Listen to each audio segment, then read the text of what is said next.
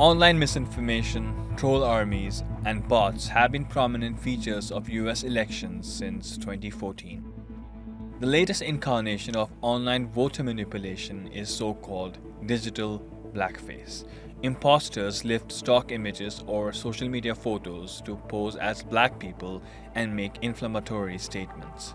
The Washington Post first reported the phenomenon, finding multiple accounts using the identical, inauthentic language, including the phrase, "Yes, I'm black and I'm voting for Trump." Some accounts had attracted thousands of followers. Clemson University researchers found more than 24 such accounts, which had generated at least 265,000 retweets or Twitter mentions. Most were created in 2017 but had become more active in the past 2 months. Twitter has suspended several such fake accounts purporting to be owned by black supporters of President Donald Trump. It's not a new problem. Famously, during the 2016 presidential elections, fake accounts encouraged people to vote for Jill Stein instead of Hillary Clinton, attempting to split the anti-Trump vote.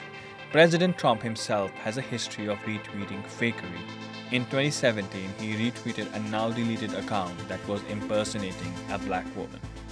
Twitter hasn't said how many accounts it's suspended so far, but says it forbids the use of the platform to artificially amplify or suppress information or engage in behavior that manipulates or disrupts people's experience on the site.